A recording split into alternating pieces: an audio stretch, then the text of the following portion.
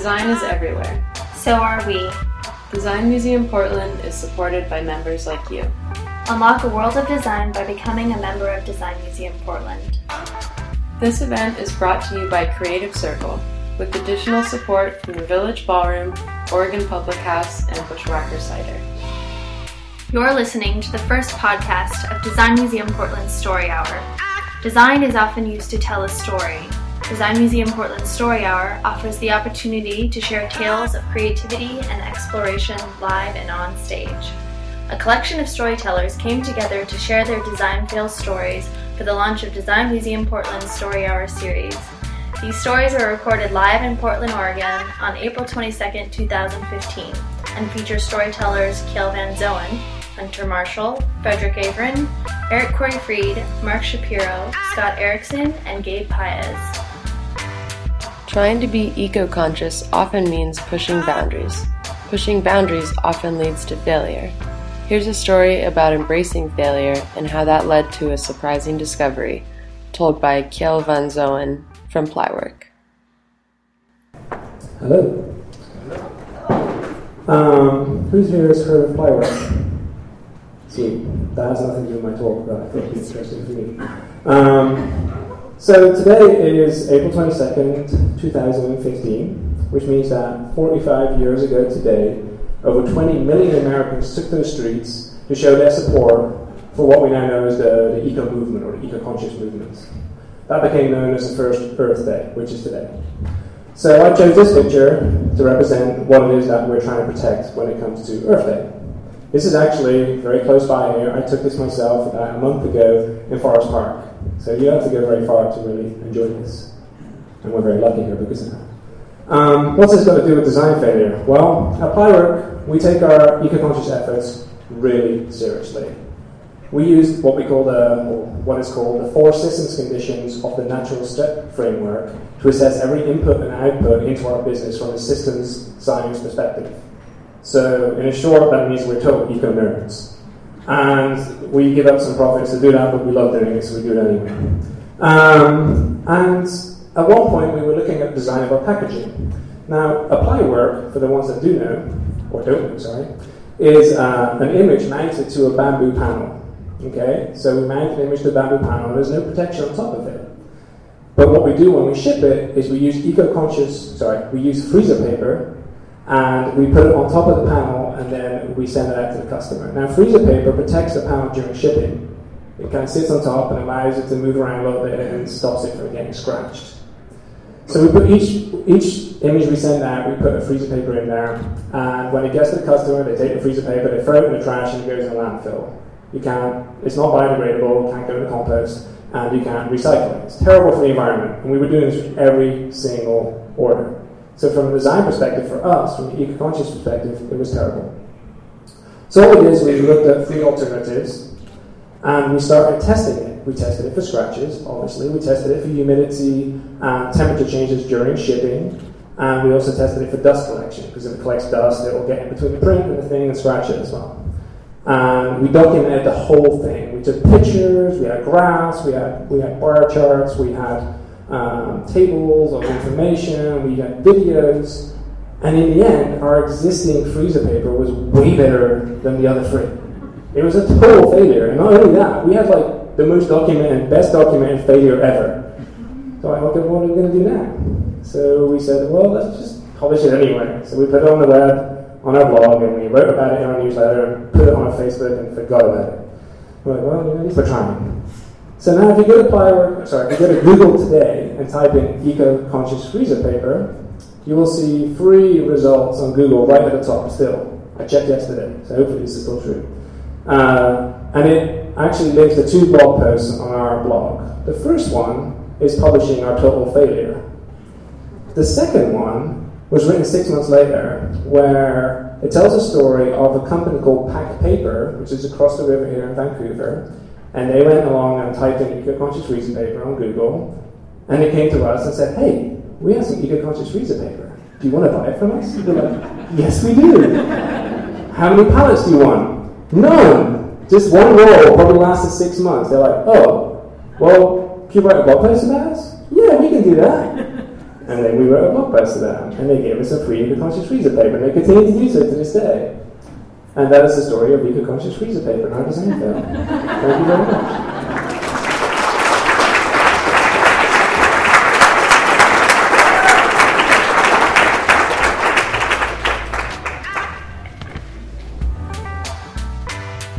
Some people fear that corporations are running the world with nefarious intent. Some people have seen firsthand that Fortune 100 executives often can't decide on a color, let alone a world domination scheme. Have a peek behind the scenes of rebranding a Silicon Valley icon with Hunter Marshall of Liquid Agency. Thank you. It's a long story. It's rather involved. But I'm here to tell a story of good intentions that went horribly wrong combined with a lot of money. And I'm also delighted to share it with this audience and to have this go in it seems to be the official archive of the design community as well. I've been dying to tell this for years. It comes up over beers occasionally. And there's actually one of the other speakers tonight was at the same design agency at the same time and knows the story a little bit already from the outside, so he can keep me honest on it. And thank you to the Design Museum for this opportunity.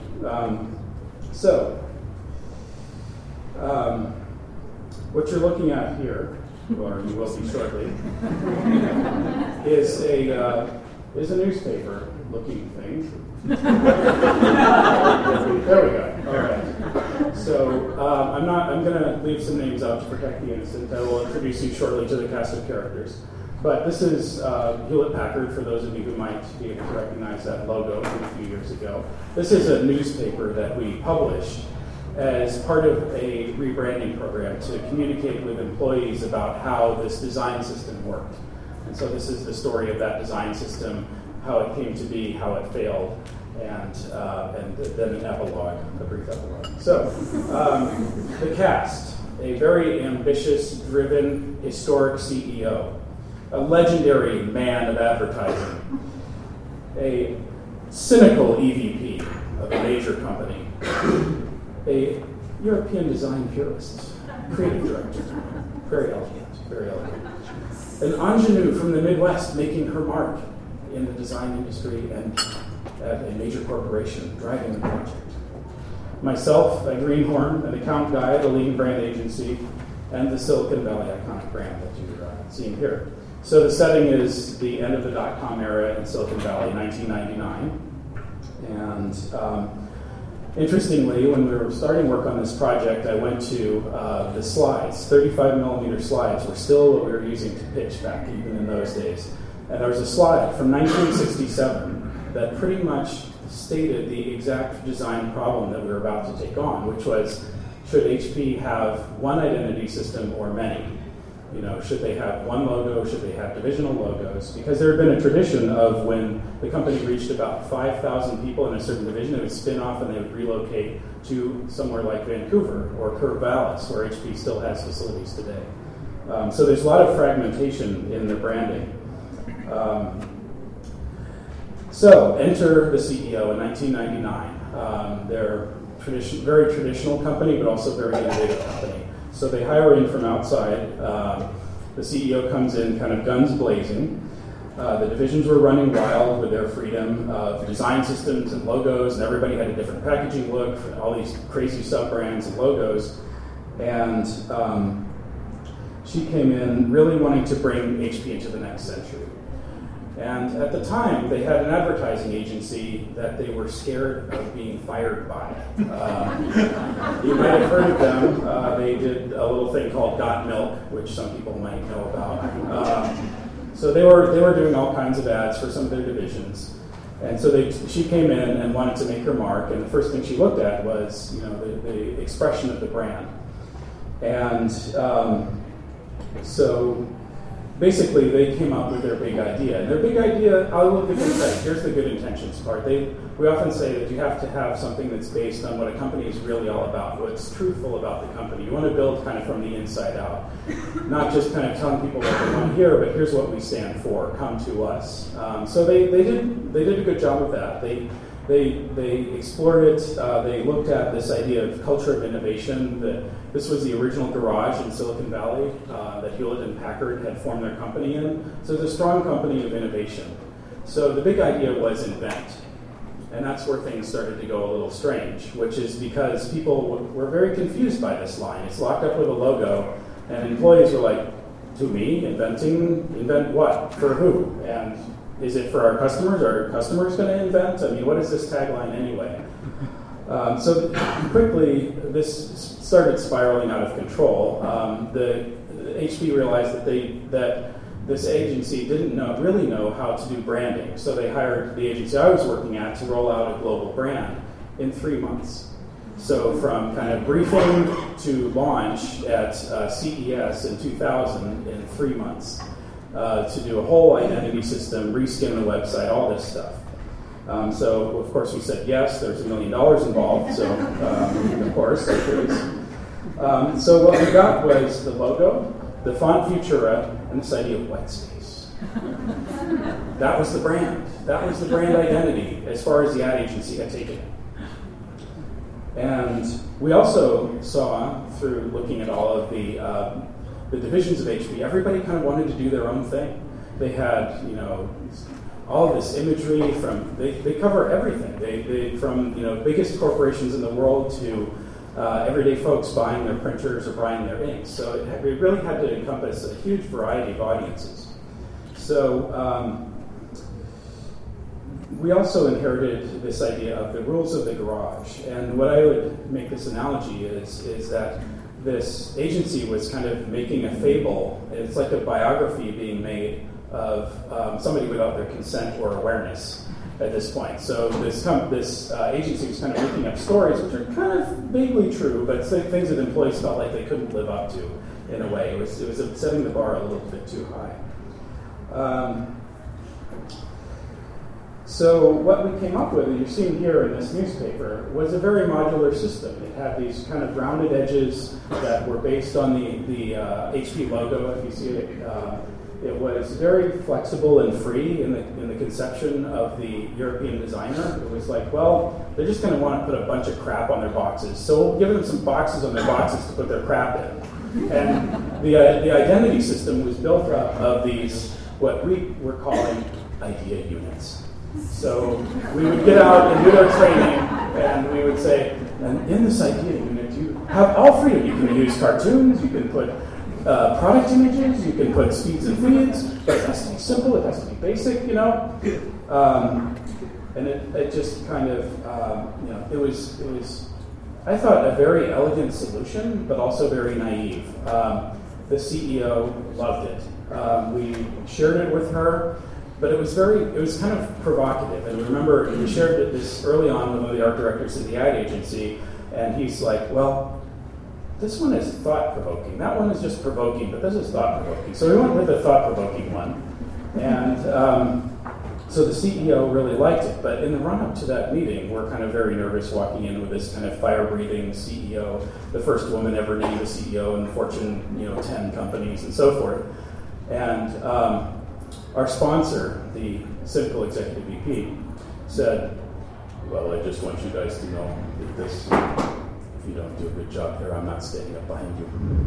I will not support this direction. I don't get it.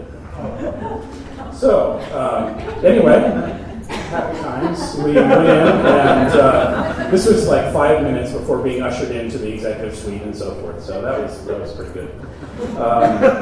But she loved it. She remembered it over the other ideas. We had gone and done research in China and Mexico and all around the world, and it came back that this was kind of the best direction for the company and so forth. So that was good. Then we meet the legendary ad man to show what we've done with his concept. And we found out that he had been very involved in this to the degree that he had art directed and sat over the shoulder of the poor Photoshop guy, and there were 100 levels of Photoshop layers in this drop shadow on the HP Invent logo. So he's pretty committed to it. Anyway, I'm getting the notice that I need to wrap up, so I will. But basically, we got into a shouting match, and I'm kind of the greenhorn guy, and I'm defending the system. He's like, it's never going to work. It's too It's not going to stand the test of time, blah, blah, blah. Cut to the chase. It was rejected by the host organism. People did not get the system. They thought it was too simplistic. They thought that it was too confining, despite the claims of freedom that we were proposing to them.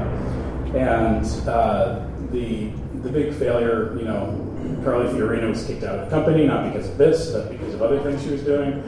The legendary Adman rides to this day off into, still has the HP account. They changed the logo a couple of years later. Liquid Agency actually redrew the logo, coincidentally. And let's see, so here's the epilogue. The ingenue was promoted, and the EVP was demoted and moved around in the organization, still there. Then I came to Portland, so I guess it turned out all right.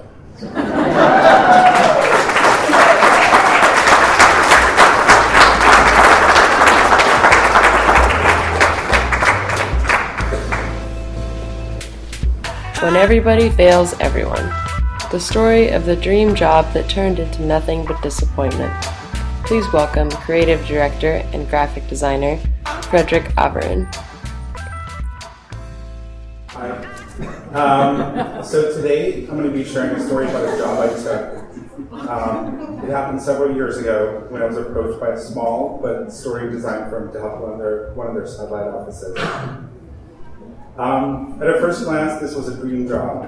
It had everything. Great clients, amazing talent, and a legacy of sustained success. Needless to say, I took the job on the spot, wide-eyed, no questions asked.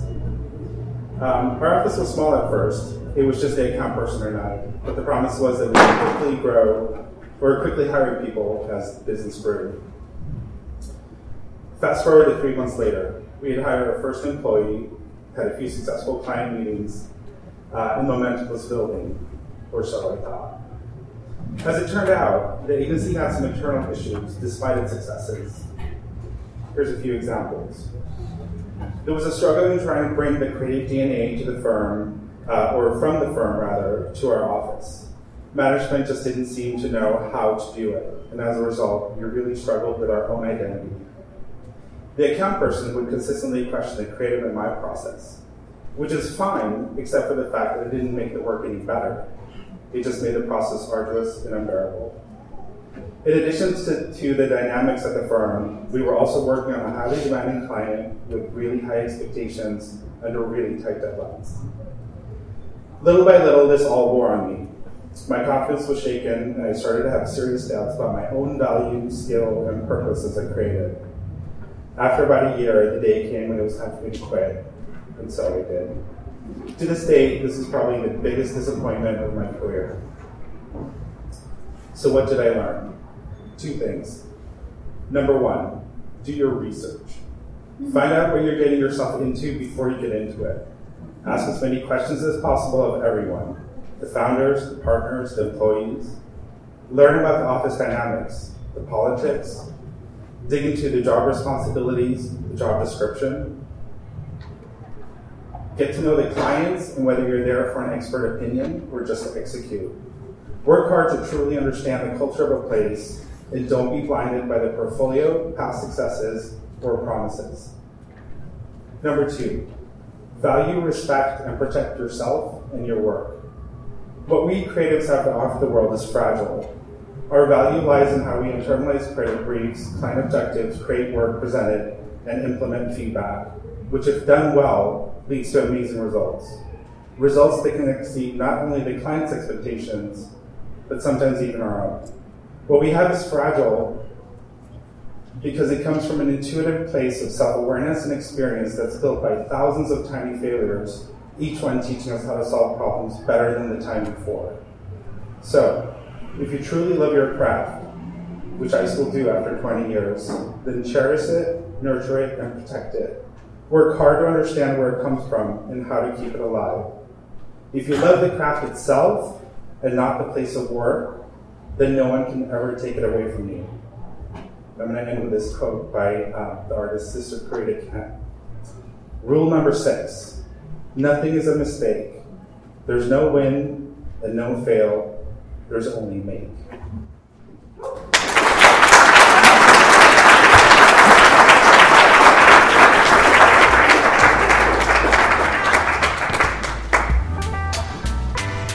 Eric Corey Freed is the VP of the International Living Future Institute.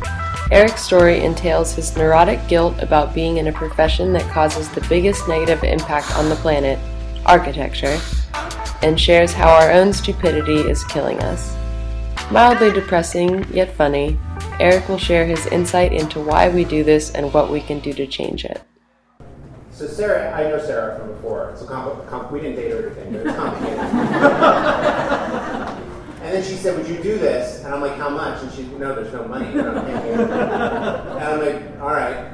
Well, is there food or anything?" And then nothing. And then she said, "And I want you to be like really just inspirational and dynamic and like have a lot of gravitas." And I'm like, "Okay, great. How much time do I have?" And she's like, "You can have 4 minutes or 8 minutes."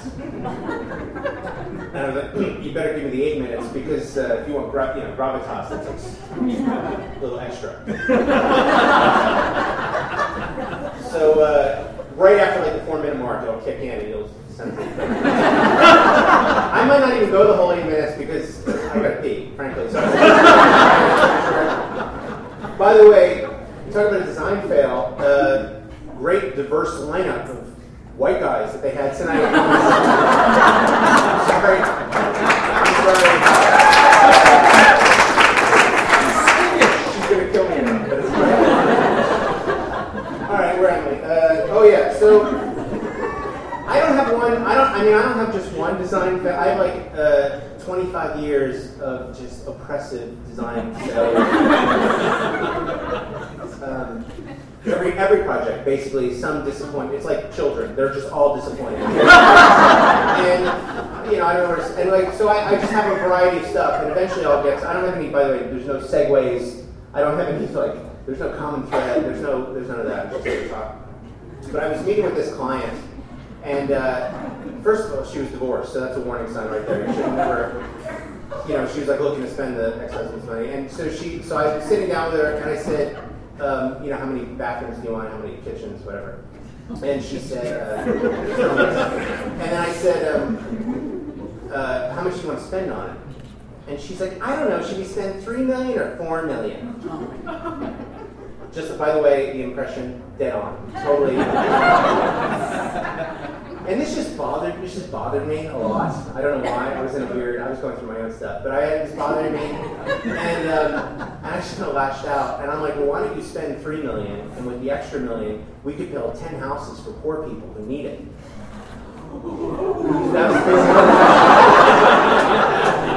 And she fired me right away. Like a get out kind of fire, like Jerry Maguire in reverse, and like that's what that's what you deal with when you deal with rich people. But it taught me an important lesson, which all of you should know, which is don't make rich people feel guilty. They don't like it. They get very upset. I took my daughter. I have a 6-year-old. She's like let's see, she's like this. So she's very cute. And I took her to this net zero energy project that we did, and meaning it's a project that makes more energy than it consumes. And it was a weird project because the solar panels weren't on the roof; they were on the ground. Because it was a government project, right? So it's on the ground, and they screw everything up. So it was on the ground, but you could climb on them and you could play on them. It was really kind of cool. And so I took her there to show her, and she's like, "Daddy, what are these?" And I'm like, "Oh, honey, those are solar panels. They produce energy from the sun for free." And with the mind of a child, of course, she's like, "Well, Daddy, why don't all buildings have this, Daddy? Why?" And so I leaned down, and I looked at her cute little face. I said, "Oh, honey, that's because most people are douchebags." What am I going to tell her? The truth? Well, you see, honey, there's this vast oil and coal cartel that control all of energy, but that'll give her nightmares. I can't tell her that. So it's douchebags, basically, is what it is. So I was born in 1970. I was born like right around the time of First Earth Day. Like basically, 1970 started, and the Beatles broke up, and then 9 months later I was born. That's basically the timeline of my life. And to this day, I'm still harboring some things with because I think my mother's involved with that breakup. I'm not quite sure, That's a joke. It's not really. My mother's Yoko Ono. So, grew up in inner city Philadelphia in a building. First of all, it was a row of houses that they called row houses. And they were made of wood, but they were covered with brick, but not real brick, fake brick. It was stucco made to look like brick. And on it were shutters that were glued on that didn't move. And I kept yelling at my queen, please take the shutters off. She wouldn't do it. And they bothered me. And in this context, this like vast urban West Philadelphia neighborhood, I somehow got it in my head I'd be an architect. Like that's how basically it was like, oh, that's inspiring. Just redesign everything. Which, by the way, I have an idea for a TV show that I want to launch. And basically, I come to your house. I critique your furniture and your clothes and your hairstyle and then even the food you buy. And then that's the end of the show. And nobody wants to buy that show. Where was I? Oh yeah, so I'm a vegetarian. I'm not a vegan. I know some of you are. I'm sorry, but I don't want to be an asshole to everybody, so I'm not a vegan. And I'm a vegetarian, but I do eat, I have to admit, I eat fish. And chicken and bacon and cheeseburgers. But I'm in my heart, with you guys, unified. All right. The act of building. The reason I'm here, I'm going to get to my material now. The act of building is stupid. It's just disruptive. I don't know if you realize this, but every year we produce 3 tons of concrete for every single person on Earth. Every year we cut down 2 trees for every single person on Earth. Every year we produce 600 pounds of steel for every single person just in the U.S. And powering all this is not karma or good vibes. It's fossil fuels. It's like massive amounts of fossil fuels. And one company, Exxon, is sucking 4 million barrels of oil a day out of the ground every single day. And I know that just seems like an absurd amount of anything, right? But it's nothing compared to the 92 million that all the companies suck out of the ground every single day. And so I'm an architecture student. I'm in Philadelphia. And I'm raising my hand like, well, that doesn't make sense. And they're like, well, that's just the way we've always done it. And then they would tell us about the toxins in the buildings. Like, oh, yeah, totally, awful chemicals. And I go, well, that doesn't make sense. They're like, well, that's just the way we've always done it. And so it's just bizarre to me. This is the context that I grew up in. So as I became an architect, it wasn't just enough to be an architect, but what type of architect I wanted to be. I wanted to be an architect that changed things, that changed the world. So the organization I now represent, the Living Future Institutes here in Portland, we essentially teach people how to build living buildings, regenerative buildings. If a building is bad, and I'm safe to say that it is, and a green building is less bad, because it's using less toxins and less energy, but it's still bad. We step back and say, well, wait a minute, what would good look like? And let's set that as the bar. And that's what we've done. And we have a thing called the Living Building Challenge. And we basically say a building, a good building, generates more energy than it consumes, processes its own waste, cleans its own water, produces its own food. That's good. And you have to, if you want to have a good building, that's what it looks like. And now we have hundreds of buildings in 18 countries that are doing this. Which is my shameless plug, by the way, if you want to learn more about it. I was driving the other day and I saw this bumper sticker and it said, climate change is a hoax. And I was going to ram him. I was just going to ram him. It was a rental car. It was like, screw it. It was a rental car. I was just going to pay the deductible and be done with it. But I didn't because I'm a Buddhist. And then, but I realized something. You never see that bumper sticker and then like next to it, one of those, oh, my kid's an honor student bumper stickers. The 2 bumper stickers are never on the same bumper. You notice that? They're like never... See, it's a causation correlation. That joke plays better visually than I do. All right. But I deal with these deniers all. I mean, I live here, but I get to go all over the country and talk to people. I go to like places like Nebraska, places that they exist. I don't know if you've been there. It's weird. It's a place in the middle of the country, and I talk to these deniers. Sometimes they walk out. I've been giving speeches and they've left, and they cover their ears as they leave the room. I'm not making that up. And it's just strange to me. And then you meet them and you realize you can kind of trace it all the way back to this climate denial machine that the Koch brothers have represented. You guys all heard of these guys, Koch brothers, right? $700 billion a year coal interest, right? And someone asked me once, they said, how do those people sleep at night, those Koch brothers? How do they sleep? And I looked it up, and it's like on 1,000 thread count Egyptian cotton. On this like gold plate as hard as bed. It's really nice. So I think they sleep probably really well. But basically, that's the point. And thank you, one lady, for laughing at that joke. But they have this idea that there's this vast conspiracy. Oh, I gotta wrap up. And that it's like it's not the oil companies, but in fact it's the scientists trying to get money. And I just want to say to you, have you ever met a scientist? Like they're awkward and they have like there's no social, like they're weird. Like they're weird. They don't have the social skills to pull it off. Basically, is my point.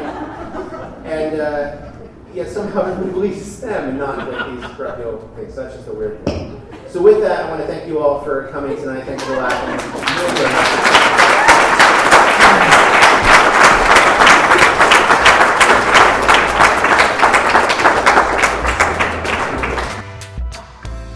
When it takes 3 years and nearly 300,000 clicks of a camera to create one stop-motion feature, there are bound to be some fails along the way. Next up, Mark Shapiro, the marketing director for Leica. I was just thinking about what I was going to say as my little intro to follow that last comedic, awesome. If you're a comedian, you never want to follow something like that. So thanks a hell of a lot for that. But anyway, I was thinking about what I would talk about when I first introed this piece, and then I thought about the name Leica. And if anybody's familiar with Leica, the dog that went into space, and the design fail that failed to return a live dog from space, I don't even know if the dog made it into space. But I digress. So now I'm down to what, 325? So when you make a stop-motion feature film, and as Sarah mentioned, we were talking about 300,000 clicks of a camera. That's 144,000 JPEGs times 2 because we're shooting in 3D. So you do left eye and right eye with a digital camera. And when you do that, basically there's design fail every day and constant design recovery, sort of like a relationship or like you said, raising kids. And it is kind of like raising our baby with our 3 films. And on our feature, the box trolls, we had a real challenge with elements. And for any stop motion animators, elements meaning like fire, water, smoke, anything that won't stand still for a camera, you have to create things by hand and to make it look realistic. In Coraline, we actually 3D printed the fire that looked kind of oblong and strange in the world of the box trolls, which is more realistic.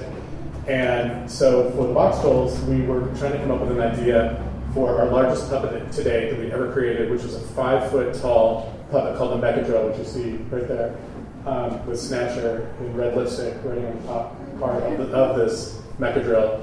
And the challenge that we had, we talked about putting LED lights into the grill of this contraption.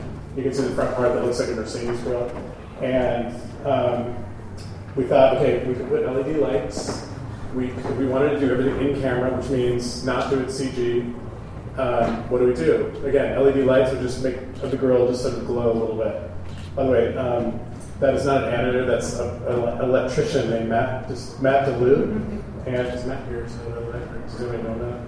Okay, I can talk about Matt. This shirt, no, I'm kidding. So we thought, okay, what do we do? What do we put in the grill? How do we make it look realistic? How do we create the futuristic look of this kind of steampunk vibe of this anachronistic look and feel of this thing that is driving around? What do we do?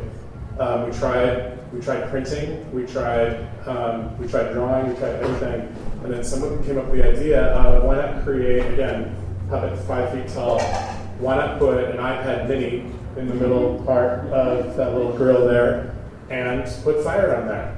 So problem solved, right? The challenge then was, okay, we can do that, but then we need to build an app. So we did. We actually created this whole thing. We put the app inside of there and built it for fire. And again, every time that you create a new challenge, and we had 2 incredibly not challenging, but directors that like to challenge, Graham Annabelle and Tony Stocky. And whenever you're dealing with 420 some artists and people making things by hand, you always seem to go the long, complicated route, which again creates design problems, design fail, design success. So we built it, we built the app, and then someone remembered that, again, we're shooting a 3D film, so what do? You have to build an app for left eye, click, and right eye, click. So on the inside, when you see the box troll Mechadrill walking down with the fire coming out of it, you realize that it came out of a design fail that became design success. Okay, I'm trying to stay within my little 4-minute thing. Is that good? Is that good? Do I have time for like one joke or something? Okay. Thank you.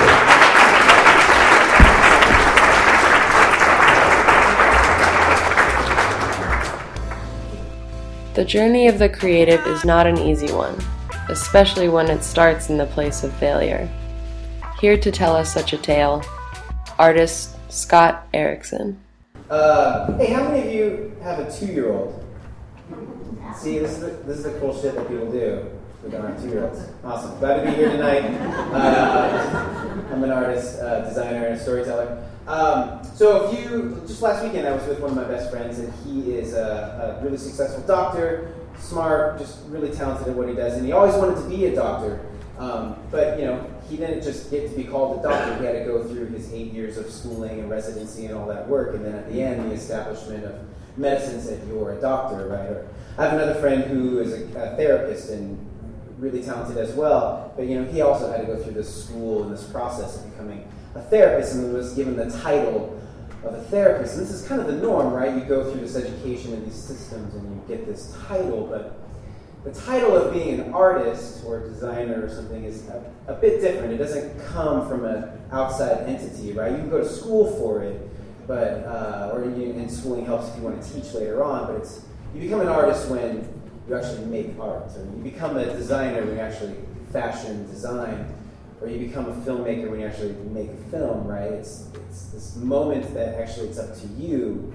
It's a self-defining title that happens. You have to embrace this responsibility, actually, like in your life, go, I guess I'm this thing, and now I'm supposed to go on this really awkward journey now, apparently, right? And I remember the moment that I actually had this conversation with myself, and I was 27 years old. I was teaching high school, actually, at the time, and then waited tables part-time, because you don't make anything teaching high school.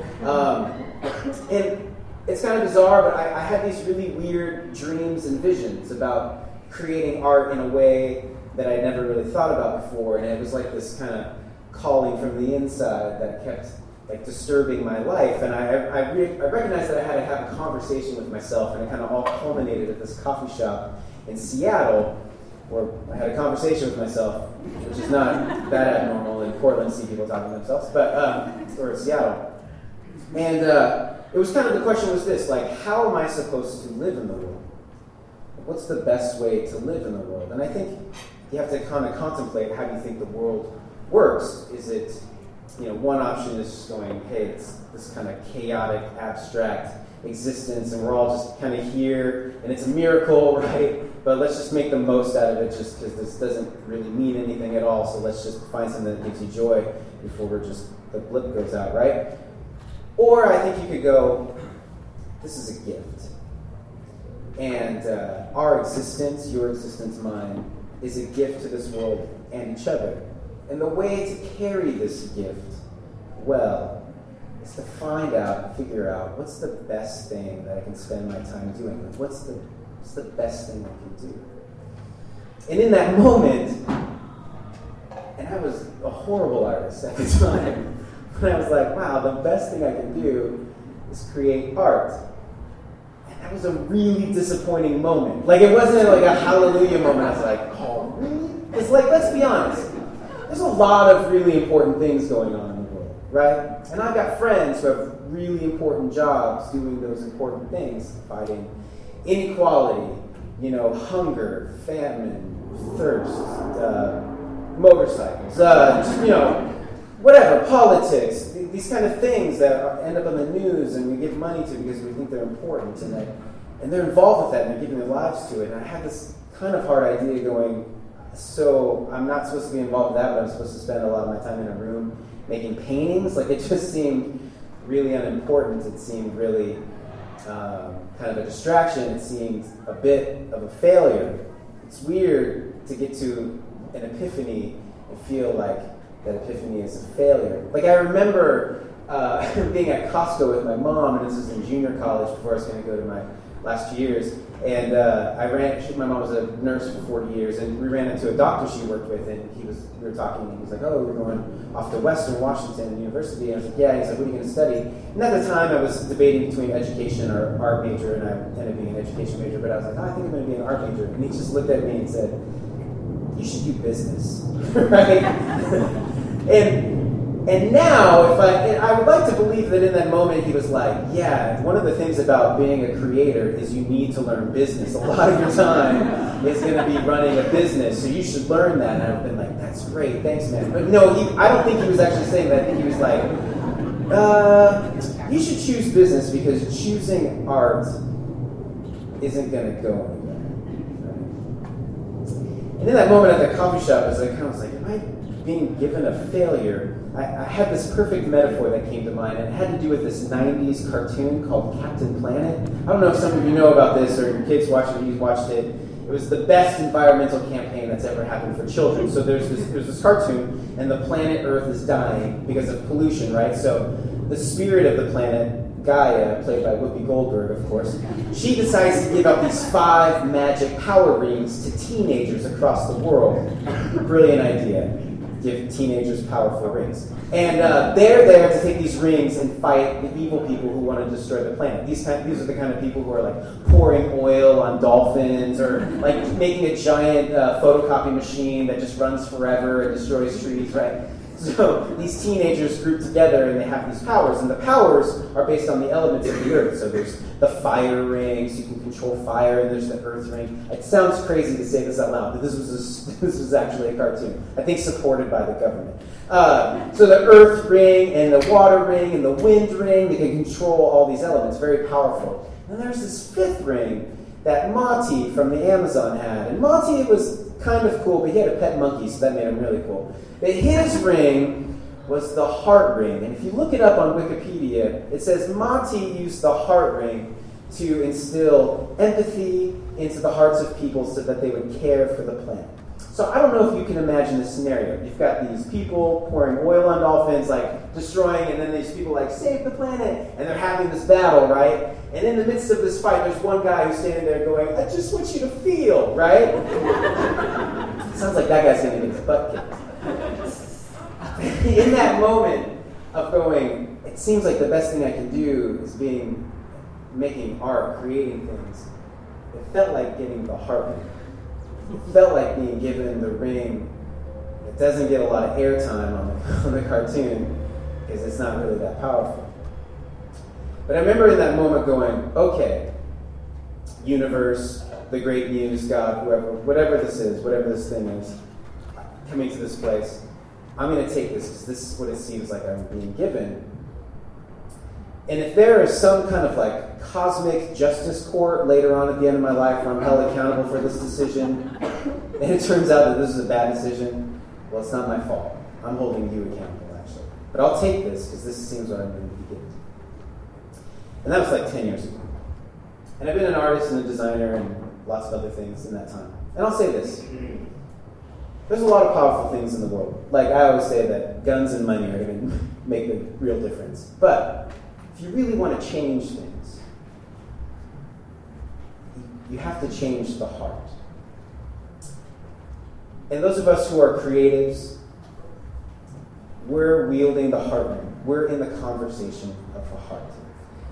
And I know designers, since this is Design Museum Portland, designers kind of berate themselves and kind of belittle themselves like, I'm just designing stuff. And I will say this, like, probably some of the most fulfilling work we'll ever do is really involved with human beings and people. And so we kind of have to keep having that conversation about always how are we interacting with people. But, you know, in a chaotic world of lots of elements and stuff, taking and making things into a shape does turn a light on in us.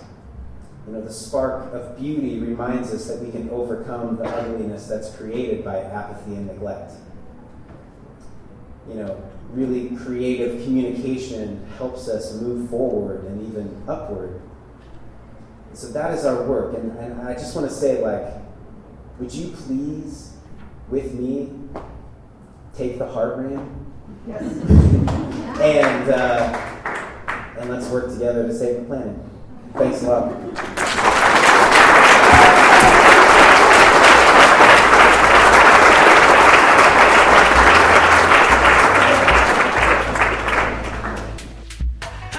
Last up, build a homemade 360-degree camera with 8 iPhones and drive across the country on a scooter, What could possibly go wrong?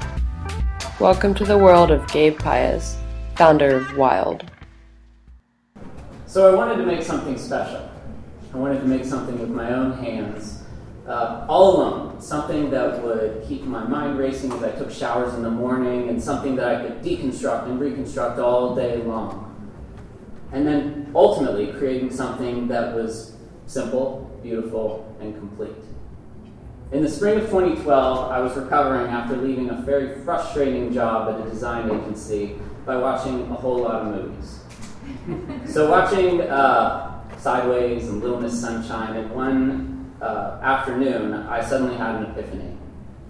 I want to create a live stage show that takes place on a road trip.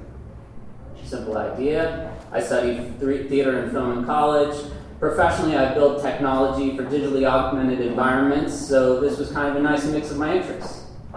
Maybe I could film the trip with a 360-degree camera and then play it back live on stage surrounding the actors.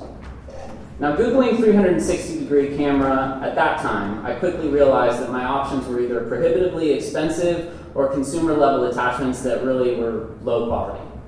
I would have to build my own 360-degree camera. No problem. Great. So, what should I drive on this road trip? How about Pucho? So, Pucho is an old-style Vespa scooter that I've owned for 8 years. He's a primitive machine with a 2-stroke engine and a manual transmission. In general, I lead a pretty high-tech lifestyle, so I appreciate Pucho because he reminds me that technology doesn't have to be advanced to have value. His name is Pucho because I name all of my vehicles, and this one's name is Pucho. So what's the route? I could drive to the Oregon coast, but that really doesn't seem epic enough for a big idea. Highway 101, coast to coast. Portland, Oregon to Portland, Maine. That's a big idea. But is it possible? Google tells me that people take cross-country trips on scooters. Maybe just a few people, but it's been done. That's good enough for me. Okay, so I'll leave the Pacific Ocean at sundown, and I'll arrive at the Atlantic Ocean at sunrise. Great, this is definitely epic and possible-ish. I was on a race for the season. It was summer now, and this trip would only be attainable for me before winter fell across that northern route that I had chosen. So I was working rapidly under the pressure. It was completely euphoric.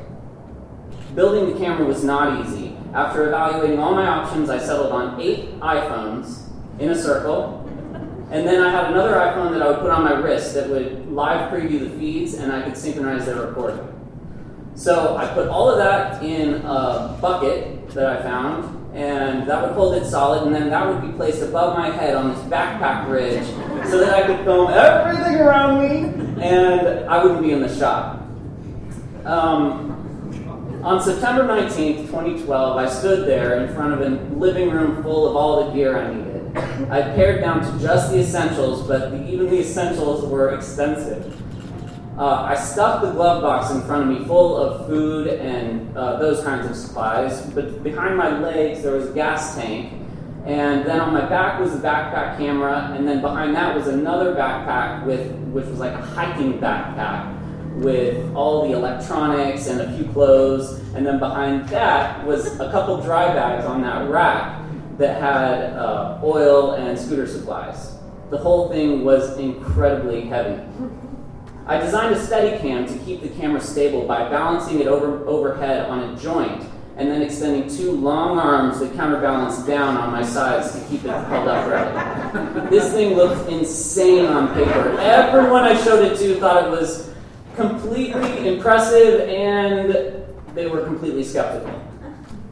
But you know what? I thrive on people telling me my ideas aren't possible. I eat it up like power juice, or whatever. So, power juice, perfect. So anyway, I worked on this thing day and night, this Steadicam, for weeks. And finally, standing there September 19th, 2012, in front of all my stuff and the Steadicam on, I realized that it was completely unusable. This thing worked pretty good in my living room, but it was awkward and heavy, and I was completely unsure that it would hold up to 4,000 miles on the open road with the weather. So this is that familiar moment in my creative process that happens a lot, where the desire to complete the project outweighs the desire to do it well. I threw out that Steadicam and hard fixed that camera right to the top of my backpack. The next morning I set off for Seaside, Oregon. The plan was to get into Seaside the afternoon, shoot the sunset, and then drive back to Portland in the night. No problem. Balancing on that scooter was tricky with all that gear weight, but as I pulled out of the garage, I was feeling pretty hopeful. It was doable. After turning onto that first open road and accelerating, I quickly noticed that camera above me was like a giant sail catching the wind. I had to hold those handlebars real tight and pull forward, or it would pull me off the back of the scooter. So, needless to say, the hours that followed to Seaside were an act of sheer determination, desperation, and total panic. When I got to Seaside, there was 20 minutes till sunset, and I was drenched in sweat, and I had the shakes. So I go to the nearest bathroom, and I throw off that giant pack on the ground. I look at myself in the mirror, unsure whether I had already failed or I was just about to fail. And I just take a deep breath. I say, okay, you got this. I put on the backpack, knowing that I just couldn't quit before I took the first shot. I walk out to the beach and I look up. It's an incredible Oregon sunset. The sun's right above these dark clouds, all the colors. This is the moment. I reach to hit record on my wrist, and that phone runs out of batteries. I throw the pack down. I reach inside. The pack spills all over. There's sand everywhere. I grab a charger out. I plug it in, and I'm waiting for it to restart as I watch the sun set behind those clouds. I think it started up right as the first drop of rain fell on me. Camera 1, 2, 3, 4, 5, 6, 7, 8, all online, record. There's a brief moment of bliss. Everything's working. Camera 6 slips offline. Shit. 30 seconds later, it comes back online. Great, I'll fix that tomorrow. Okay, I turn carefully, and I walk step by step up the beach to the scooter. As I stepped on my friend Pucho, all the cameras were working, and I knew that it would ultimately be okay. The rain started to downpour, and it was very strong. I opened up that throttle, and I headed east to the Atlantic Ocean. So that was just the beginning of what came to be an enormous journey for me. My 10-day crossing across the United States at 40 miles per hour was only a small portion of a project that has now stretched on for years. I work on it when I have time and when I need to remind myself that the process of creation is what charges me. I hope for the opportunity and courage to someday stage the piece as I've imagined it. Tonight is another step in that journey for me. My design fail is not something that I regret or struggle with or something that I need to overcome. It's part of my process. And I'm here, driving into the unknown, and it feels terrifying and incredible. I'm a maker, striving, refining, and doing everything I can to manifest my wildest ideas.